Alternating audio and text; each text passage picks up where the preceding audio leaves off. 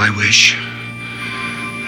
As a new partner, I want the best playwright ever.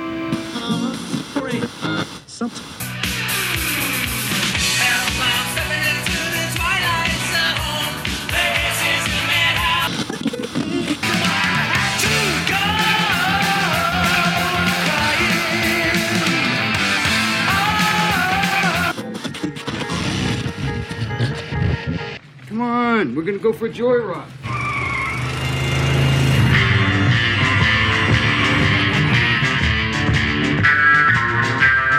You've just made a wrong turn heading south onto strange highways. Enter Death's waiting room, if you dare.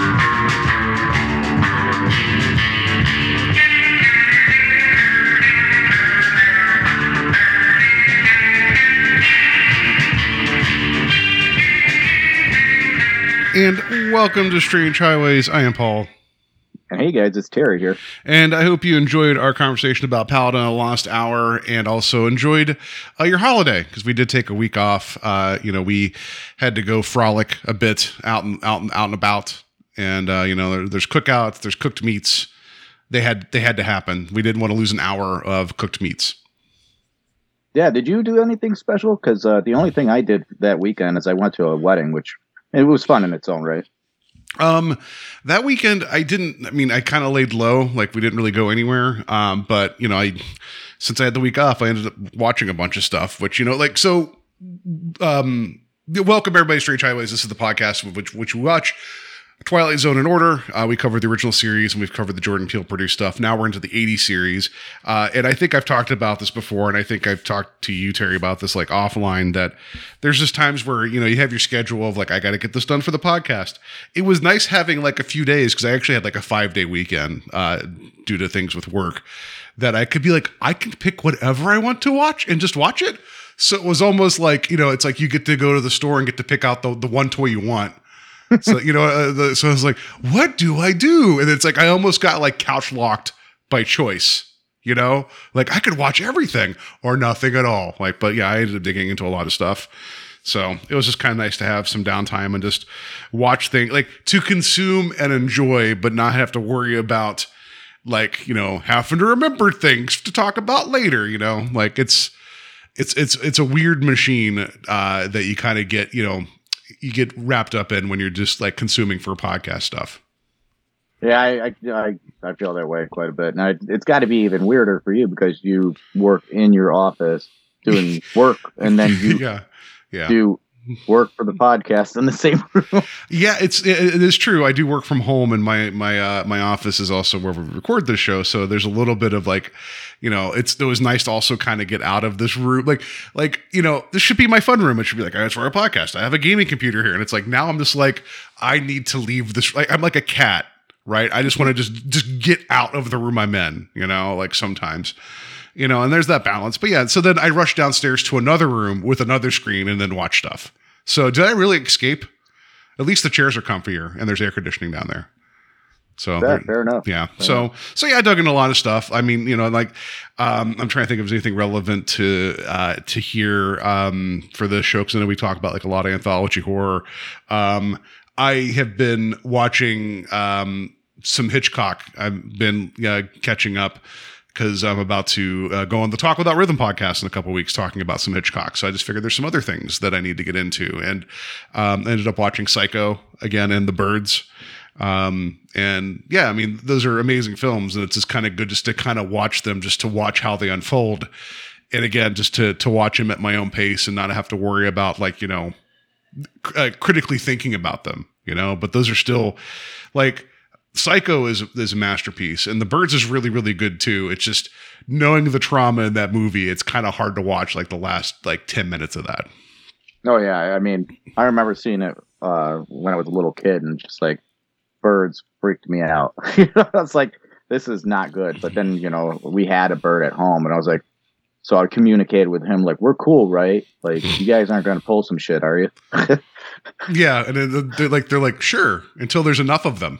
You know, Right. Our power is in numbers. Yeah, one bird's not really a problem. Like that scene in the schoolyard where when the main character is just sitting there smoking a cigarette, she doesn't realize that like all the crows are landing on the playground equipment behind her. Yeah, that becomes a problem.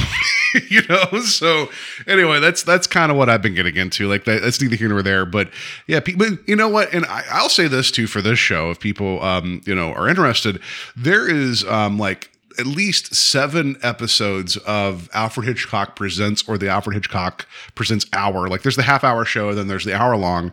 He directed 2-hour-long episodes and then 5 half-hour ones. I think it'd be wonderful to dig into some of that stuff on this show.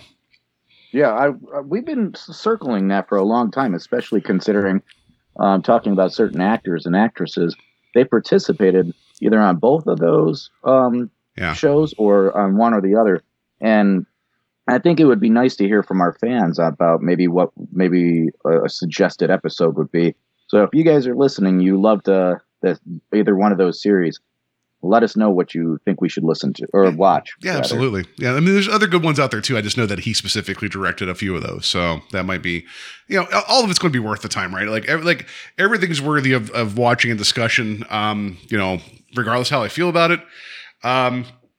Not tipping my hand, but yeah, we're into the 80s series now. Here, it is season 1, 80s series of the Twilight Zone. I know I kept saying Twilight Zone like 8 times, but that's where we're at. Season 1, episode 8, section A, act break. Air date is November 15th, 1985. As we talked about the beginning of the last, episode 7, how I couldn't find anything like day and date related. So I think I read to you like what the Playboy cover was. I decided, you know what? I gotta do equal time. So I found the Playgirl cover from November 85. So let me read to you some of the stuff on here, right? Okay. It says entertainment for women. I do. Yeah, okay, great. I mean, or anybody, and instead of the bunny, it has like a little jaguar like running through the G. Again, fair play. Special issue profiles on Wynton Marsalis, John Kennedy Jr., Michael J. Fox, Dan Marino, and dozens of other watchable men who are changing the face of America. Dan Marino, famous for his role in Ace Ventura, and that's it. No. So then we also have exclusive interview with Leslie Ann Warren, and turns on her sexuality. Gallery of nudes. Top photographers showcase men as art. Plus, sizzling pictorial, Western Wranglers, fashion focus, the equestrian look. I have no idea what that means. Health update, fight disease with diet. And then on the bottom right corner it just says Clint Eastwood, Hollywood super legend. He just recently turned 92, so I guess that's worthy of note. But yeah, it is, there's a lot of text on there. But I just want to let people know, you could own this for $4.20, but it's currently out of stock. So just keep watching if you want it. Oh, geez. Well, and I was hoping to complete my collection too. I mean, I know you're a big Wynton Marsalis fan, so that's why I figured, I think he was the band leader for The Tonight Show. Like, I think he showed up for Jay Leno. I think he was the band leader there whenever he had The Tonight Show. But anyway, so there you go. That's what happened. Like, well, kind of for November, but also number 1 song, the Miami Vice theme by Jan Hammer. Everyone knows the Miami Vice theme. Like Miami Vice is blowing up big at this time. One of the few songs in that time that was an instrumental to be number 1. That's rare. And then also number 1 film, Terry, this is one of your favorites, Once Bitten. Hell yeah. I love Once Bitten. It's a great film. Yeah. Jim Carrey, early Jim Carrey. So that was even before, I believe that was before he was on In Living Color. Yeah. So, and then he would go on to be a minor co-star against Dan Marino in Ace Ventura, Pet Detective. Never heard of him again. No. So that's what I have for day and date. I don't know if you have anything else. I do have on the 13th, there was a volcano that erupted. It's a Nervato de Ruiz volcano, killing an estimated 23,000 people. Oh, well, that was in Colombia. Well, that's upsetting. Okay. I mean, it wouldn't be Strange Highways without us mentioning something horrendous happening on the day or nearby when an episode aired, right? So there you go, guys. A lot of people died, and then Playgirl came out. Yep, both obviously big deals. One's a complete natural disaster, and then the other I was going to make the joke. The other's a volcano. No, the other one's Playgirl. But yeah, yeah. So okay, all right. So let's just get into act break here. Let's get into who did what. Okay, so our director on here is Theodore Flicker. I think it's Flicker. Yeah. Yeah. All right. So this was his last directing credit. But outside of that, we had 2 episodes of Night Gallery and some Andy Griffith and Dick Van Dyke as well. Yeah, he was a co-creator of Barney Miller, which I know that was a popular 70s cop dramedy. And Okay. I know the name, but I've never really watched it. But I know it was kind of a big deal for its time. Okay, yeah, I don't remember ever seeing it myself either. But and then next year we have our writer as Haskell Barken. Haskell Barken. Yeah, I mean that's just a regular name, right? That rolls off the tongue. Yeah, I practiced that one earlier too. So this person is going to be participating with 3 more episodes coming up. So we'll get to those sooner or later. And then also an episode of Tales from the Dark Side. And an episode of Monsters.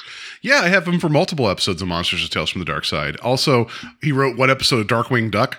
There you go. He did a lot of Hanna-Barbera cartoons, and he wrote some Jabberjaw.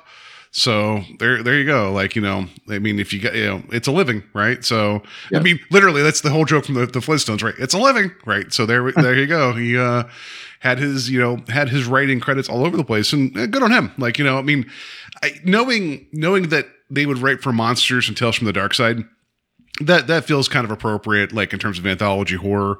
And then even with Theodore Flicker directing some of the Night Gallery, it seems like there'd be some good DNA here coming into this. Seems like. Oh yeah, that's yeah. But next year we got our cast. Leading our cast is James Coco, who plays Mari Winkler. Yeah. Winkler. I don't. Yeah, Winkler. Like Henry Winkler, like the Fonz. Yeah. So was in Muppets Take Manhattan and some episodes of Who's the Boss, and that's pretty much all I know of that career. He had a very big stage presence, Broadway career, which makes sense when you see him here swinging for the fences with his performance. But one of his biggest successes that he was with Neil Simon, who wrote the last of the Red Hot Lovers in '69 specifically for James Coco. It earned him a Tony Award nomination as Best Actor. So, I mean, Neil Simon wrote The Odd Couple and other things that are failing me right now. So Neil Simon was a big playwright, and James Coco had a lot of success there. And you could see, especially for this type of story, he doesn't seem like he's that far afield of, what's his name? 1 second. The Birdcage. What's that? Nathan Lane. He doesn't seem that far afield of Nathan Lane. You know what I mean? That kind of exasperated and boisterous type of take. Okay. You know what I mean? I could see that. I'm not saying they're the same actor, but they both have theater backgrounds. I could see that kind of approach. Let's just put it that way. Right. Okay. So then our next credit is Bob Dishy, playing double duty in this episode. He plays Harry. And then he also plays William Shakespeare. So we'll get to that later. But other credits for this gentleman is My Boyfriend's Back, which is I think it's a good 90s dark comedy that's horror related. You ever seen it? I have not. I think we've talked about it before. I think you should check it out at some point. Mm-hmm. But and then also some episodes of Law and Order. And then the terrible film, Along Came Polly. Which I've not seen, and I think I'm okay for that. But he was also in 1992 Stay Tuned. He was in that? Yeah, which I've not seen that in forever. I remember liking it as a kid. I'm sure it has aged terribly. I actually just recently made my wife watch it. Oh, and I think it holds up. Oh, I was going to say, was that a punishment or okay, it's the dishes aren't done. You're going to watch Stay Tuned now. I don't know what was going on there. I liked it, but whatever. But yeah, I mean, I haven't seen it forever. I just thought I remember was it Pam Dauber and John Ritter are in it, yeah, right? Ritter. Okay, yeah. And then the dude who's in a bunch of John Hughes films. He was in Ferris Bueller's Day Off, the principal. Oh yeah. Yeah, bad guy now. But yeah, he's been in a lot of stuff, and he's also been found out to do a lot of things that are terrible. So yes, correct. So less credit I have here is Avery Schreiber. Yeah, I think Schreiber. Yeah. So he plays the landlord. He was in Robin Hood Men in Tights, Dracula Dead and Loving It, and some episodes of Days of Our Lives. Yeah, so he also has a lot of like a lot of TV work. What you mentioned, a lot of animation work. So he did a lot of voice stuff. He was in 1981's film Caveman. That's the one with Ringo Starr. That is terrible, but it's kind of a train wreck. It's a comedy, but it's not good. But it's also weird anyway. And he was also in 11 episodes of the series My Mother the Car. A varied career, right? So. That's all I got from him.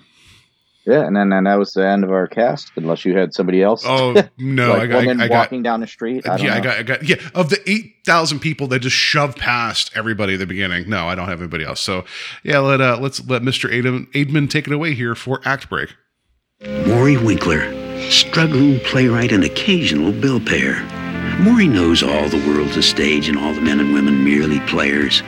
What Maury doesn't know is he's about to take center stage in an off Broadway production in the Twilight Zone. So, okay, I'm going to just one of the things we do here on the show is that when something just feels like, it's just like, what just happened? This is a dud.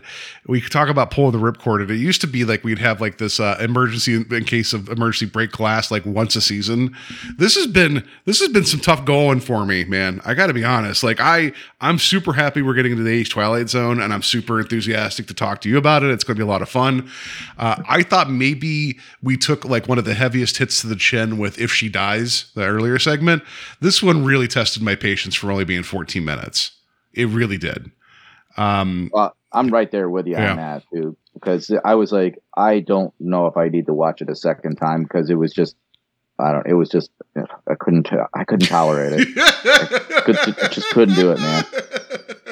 Well, once I realized what was going on in the back of my mind, there was I was kind of cackling at like, oh, Terry's gonna be pissed at this one. Like I just. Because it was like one of those things I just knew because it's dealing with playwriting, and then we get Shakespeare as a joke, and I'm like, wow, how in the hell did the Twilight Zone think that like revisiting something adjacent to the Bard was a good idea? Why, as another comedy episode, why would they think that, you know what, we need to go back to that season 4 episode from the original series that everyone loves? That, had Shakespeare kind of front and center and kind of do a take on that. People kind of want a remix of that, right? That's what kids are into these days. Who thought this was a good idea? Yeah, right. Like, well, we didn't quite nail it the first time around.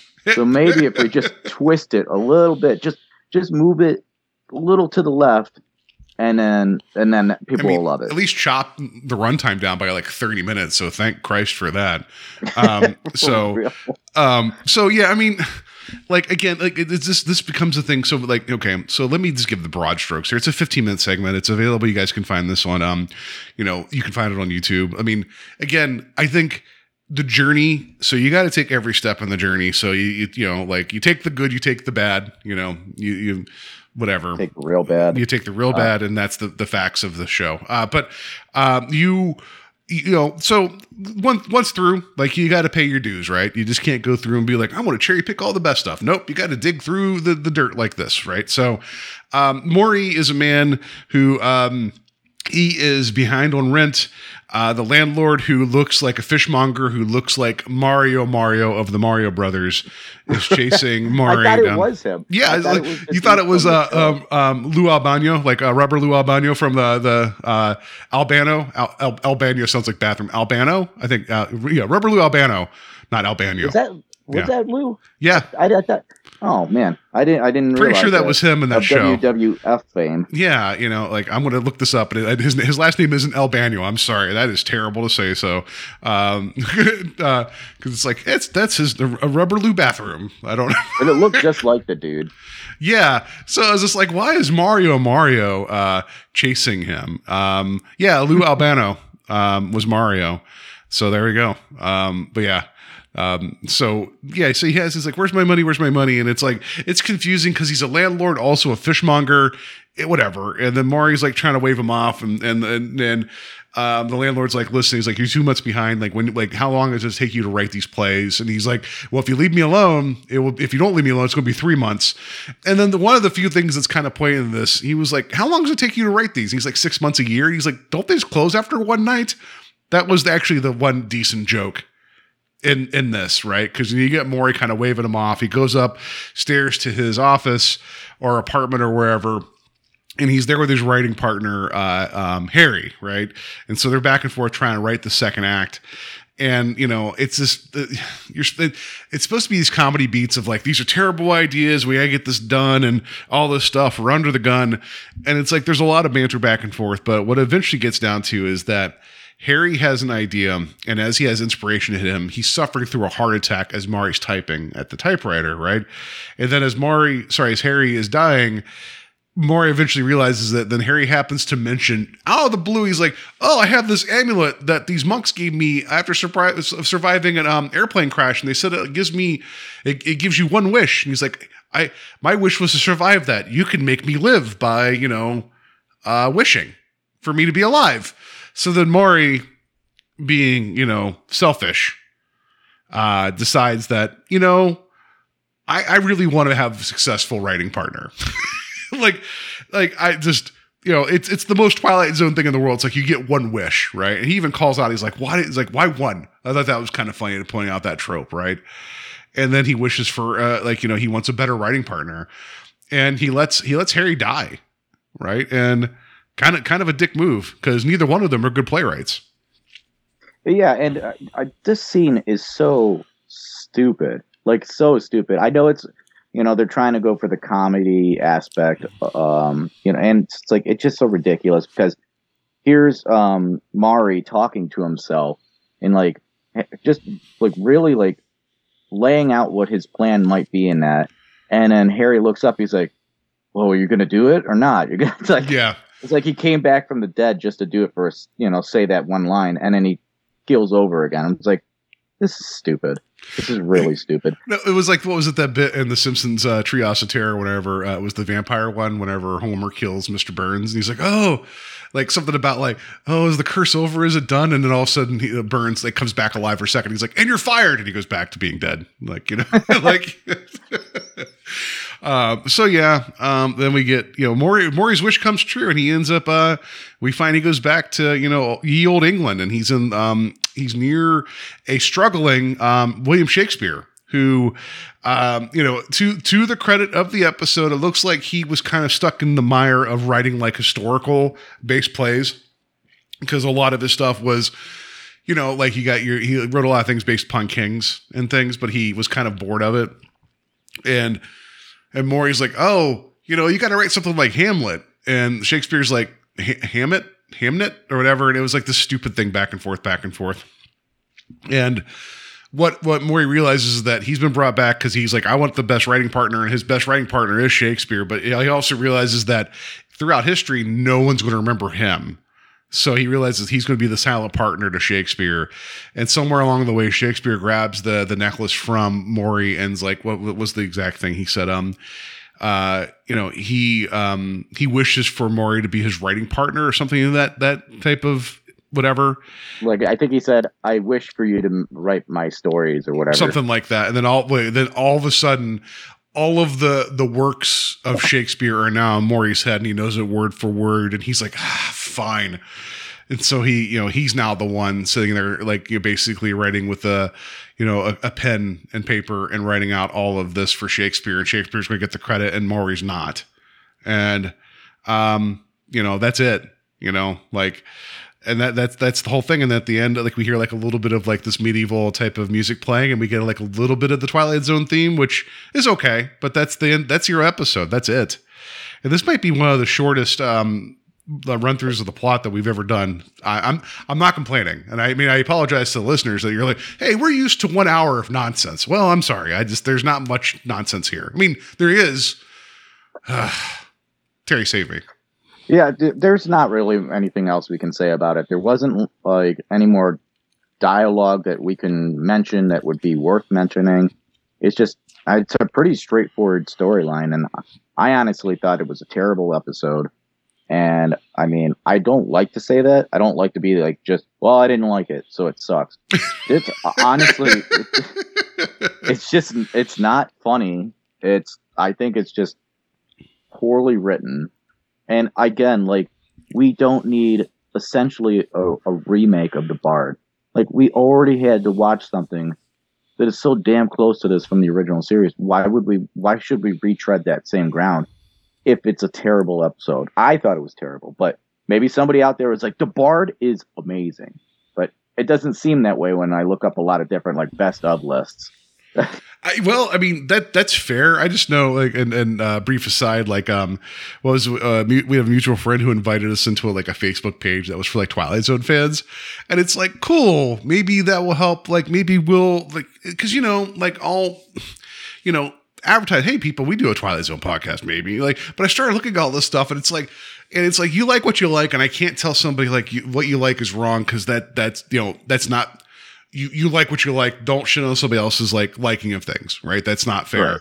But some of the takes that people were posting about episodes that I thought were complete train wrecks, I'm like, I don't know if this is the group I wanted to be part of. So I quietly exited the group. Like, I wasn't going to get into it and be like, oh, I'm so sorry that you are wrong. Like, I didn't want to do that. So, I mean, some people may be able to forgive like this kind of like lighthearted fare. Even that silly segment we saw a couple weeks ago with the magic lamp wasn't perfect, but at least there was a couple bits in there that were okay. Maybe in hindsight that felt like masterpiece compared to this. But I'm not like, I think comedy can belong in the Twilight Zone. Absolutely. I just haven't seen too many examples of it working correctly, or well, I should say not correctly. Yeah, this one was just not working for me at all. And then I think it was also kind of a ridiculous choice for when he got poofed into olden times with Shakespeare, that he has these luscious locks of hair now, and like he's wearing the garb, like the old school garb that people would wear back in the day too. I'm like, I would have rather have seen him just appear there, because like he's going to have all this information. He's going to be a stranger to Shakespeare. I mean, he even pointed out the fact that he talked differently than himself. So it's like, why did we have to put those clothes on him and give him the long hair? I mean, realistically speaking, the type of English that Maury would speak and the type that Shakespeare would speak would be almost unrecognizable to each other, in a lot of ways. So yeah, that would have been something, right? But like, if the whole thing is like, the wish is like, I wish for the best writing partner. Like, what if they would have pulled Shakespeare? I mean, that would have been the Bard, pull him into the modern age. But like, he's useless because the world has changed, and anything he's going to write now is just going to sound like it's aping Shakespeare. Which is kind of what the Bard did, but at least in this case, he would have been like, I think he would have been saddled with like, well, that's my wish, and I have to live with this now, like, type of thing. I don't know. Like, and then it'd have been funny if like you would have had him and Shakespeare working for the fishmonger at the end. That's it. Yeah, there you go. Yeah, that's better. Yeah, working for Mario, Rubber Lou Albano, not Albano, as I kept saying. So yeah, that's I was trying to think if there was any if there was anything else like tangentially related to this that you and I could dig into, and just nothing really came to mind of like relevant to this. Like, we've seen the be careful what you wish for, which I'd almost say that's like one of the unspoken themes of the Twilight Zone, right? But we've seen multiple genie stories. We had one this season already, and then it's just Nothing will ever top the one guy becoming like Hitler by accident, though. From Man in the Bottle. I don't know if there's the biggest. Be careful what you wish for, but that's a pretty big one. So I don't know about this. It's just I watched it, got to the end, and I'm like, well, there we go. And because I go through an episode a second time to get images and audio, and I'm like, why is it this 15 minutes felt longer than a lot of things I watch? Like it was like, really, we've only been in this for 4 minutes. I'm dead now. I'm a skeleton sitting here waiting for this episode to finish a segment. Sorry. Right. Yeah. It felt that way to me too. I was just like, I knew where we were going with it, and just the type of comedy that they were trying to pull off in this, I was like, no, just no. I mean, not to color, because it's easy to judge something here versus like against what had previously, been in place. Like Paladin Lost Hour wasn't perfect, but at least there's something to chew on. And then the segment before that, was it Teacher's Aid? That was just goofy. So at least there was enough there to like get into like, why is this happening? But this felt like, I don't know, like Phil DeGeer, who is the executive producer of The Twilight Zone in the 80s, feels like a gentleman that kind of has his head on straight from a lot of his commentary tracks that I've been listening to on the DVD set that we have. Seems like a pretty level-headed guy. Seems like he was trying to be respectful of the original series in a lot of ways, but also not afraid to like go in different directions, which I respect that. But it almost feels like, oh, well, the original series fell on its keys a couple of times with these comedy episodes. That's cool. Like, I don't know, like, got to pay homage to the original series by having, so help me God, Terry, if there's a Guardian Angel episode coming into this season, I'm just going to throw my monitor out a window, as we're watching it. It's gonna really rough me up. I'll be like, but that's one of the jokes too. I didn't capture the audio. Whenever his play was it Harry was like, maybe they fall out a window, and then Maury's like, oh, people like the joke was it's a 1-story window, but he was like, people don't die by falling out of windows. I'm like, Maury, you've not been watching The Twilight Zone. That's like the biggest cause of death in The Twilight Zone. And I was really, really hoping they were making a commentary about how everybody falls out a window, but they really didn't go there. That was the one joke that could have worked. Yeah, no, you're right about that. And I wish we would have had somebody die in this episode, honestly. Well, we did. Somebody else. Oh, I was going to say, we did have one death. Of the 3 cast members, one of them died, and then he came back as Shakespeare later, which I'll be honest, man, until I went back and took the cast and crew notes, I didn't realize that was the same actor. I mean, I didn't really care. I just didn't realize it was the same guy. Yeah, it didn't stand out to me either, so whatever. Yeah. I don't know. Do you have any other notes or anything before we? No, that's it, man. One of my very first notes was a fat man on the run with the sandwich, and I wrote, "I feel attacked." So I thought that was important to mention. I like how he just shoves the sandwich in the bag and runs away, and then how every person in New York doesn't care that you're standing still and they're going to run through you. Also, you're going to run through a guy that's holding a fish and a knife. I've been in situations where people just keep moving, but that's a questionable decision right there. I'll throw that out there. That made me really curious too. Like, what's this dude with the knife doing here? I was like, but then when we find out he's a landlord, I'm like, is this supposed to be him flexing? Yeah. Hey, you better have my money or else. Well, that's what I thought too. And it's like, but then he also pointed out that he has that really nice car. But there was also the comment later that Maury said that he's like, I'd like to live in a place that doesn't smell like low tide, which I thought was that was a decent joke, knowing that his landlord's a fishmonger, but so I'll say this too. I think James Coco took this and just chewed it up and ran with it, because this is a person who's supposed to be a playwright and to be very dramatic and overly dramatic, as in like it's the end of the world and whatever, I think he played this, exactly how it was supposed to be played. I'm not saying I liked the writing of the episode. I think his performance was okay, because that every person in this was called upon to do exactly what they did.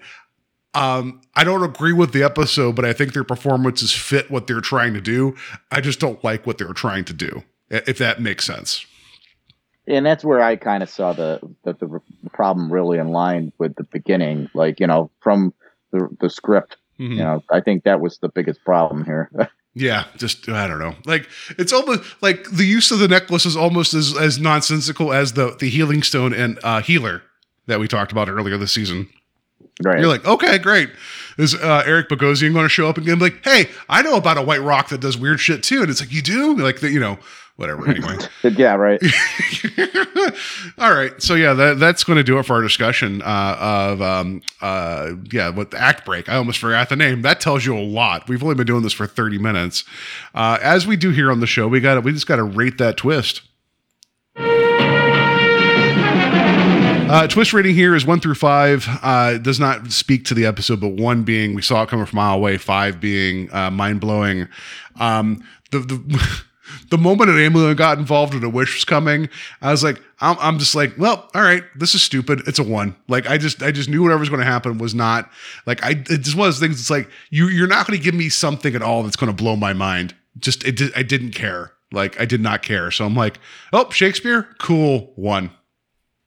Yeah, I'm gonna go with a 2 on that because I'm like, I didn't really I couldn't have suspected that like the writing partner was gonna die. Okay. And then pull out this amulet right away. I didn't expect that. That's fair. That's fair. If that's the twist, that's fair. There's a John Candy movie from the 80s or early 90s called Delirious. Do you know what I'm talking about? I've never seen it. No. He is a soap opera writer that I think ends up like in a car crash, something kind of like Misery style. And he ends up in the fictional town that he writes the soap opera for. And if I remember right, he figures out that he probably has typewriters so that anything he writes comes to pass in the town of the soap opera he's in. Maybe I don't have the details entirely right, but I remember being there's a joke where he was drunk at the typewriter and he wrote something, and then you see these reindeer come in covered in snow. He was like, "It was a typo. I meant to say ice cold beer." Like I thought that was funny, So instead of ice cold deer, I thought that was maybe that movie's better than this, but it almost kind of like I was kind of hoping for this to kind of be like that Typewriters of the Gods type of thing to happen a little bit, but we didn't get it. Yep, and what we did get sucked. So, and I'll be honest, like guys, everybody listening to the show, Terry is the one that wants to be the more positive person. Like he always, I try, dude. Like I'm not saying that I'm like the hater, right? But you always try to take everything face value and try to find the goodness in something. So when I knew that this was going to just fall flat for you, I was like, I felt kind of bad because one, we commit to this and be like, hey Terry, do you want to talk about a thing you didn't like for a while? And how, like whatever. But yeah, it's to tell everybody listening, if Terry isn't feeling it, that says something because he generally tries to find like positives in everything he approaches. And that's something I truly appreciate about you. And that makes it sound like all I want to do is find negatives. I don't know, but I'm my patience is a little bit more thin, I'd say, than you and some of our friends for finding good in things.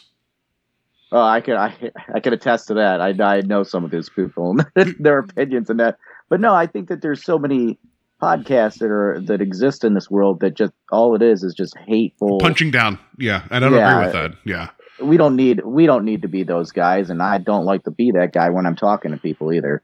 Yeah, absolutely. But I know we had a review a while ago where someone's like, "Oh, they're very reasoned," but and when something's bad, they'll call it out. I think that's where we're at with this, right? Like we want to celebrate the show, and we have been celebrating the show, and we're always hoping that the next corner we turn is going to be mind blowing, right? And be like, "This is why we're here." And I'm sure we're going to get some of those, right? Like this thing couldn't have existed for 3 seasons without some humdingers, right? Like, right? Here's. Right? Right. I'm saying that as more on hope. I'm kidding. But yeah. Right. Yeah. Praying.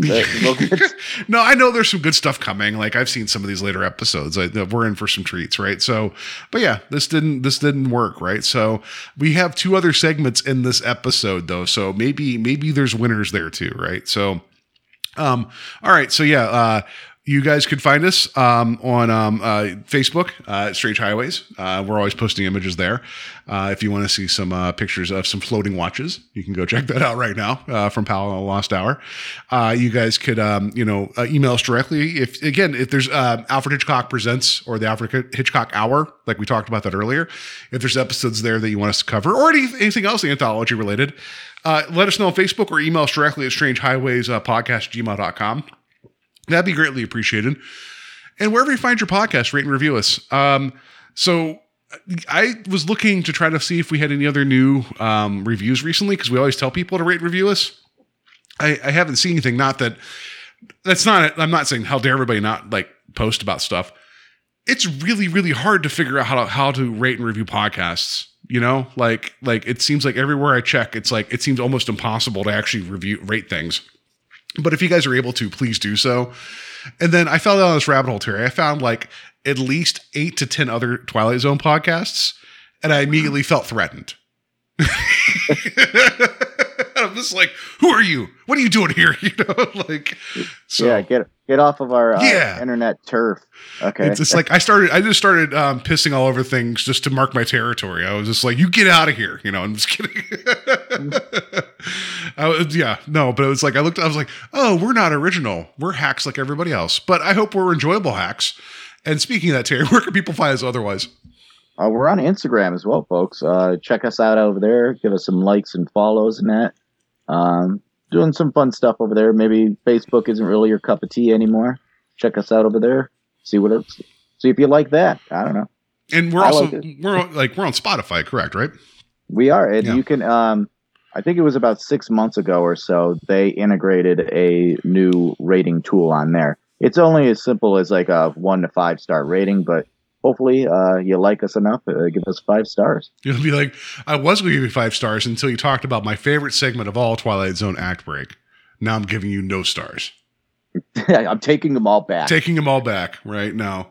It's like, how dare you insult fishmongers and mispronounce Lou Albano's name? That's what's no. Anyway, so that's going to do it for that discussion. What are we talking about next? And now, Mr. Serling. Next episode we're getting into is season 1, episode 8, segment B, The Burning Man. The title alone already sounds better than what we just talked about. So here's hoping, right? And Piper Laurie's in it, so I'm pretty excited to see what she does in this episode. Yeah, so that's what we're going to get into next week. Everybody have a good week. Have a safe week. We worked our way through this. We should all pat ourselves on the back. Sit back. Have a festive beverage. A snack. Because we've all deserved that. We've earned it coming through Act Break. That's like, I don't know. I usually try to say something clever, but there was nothing clever in this episode. So yeah, there we go. I'm proud of us, man. We did it.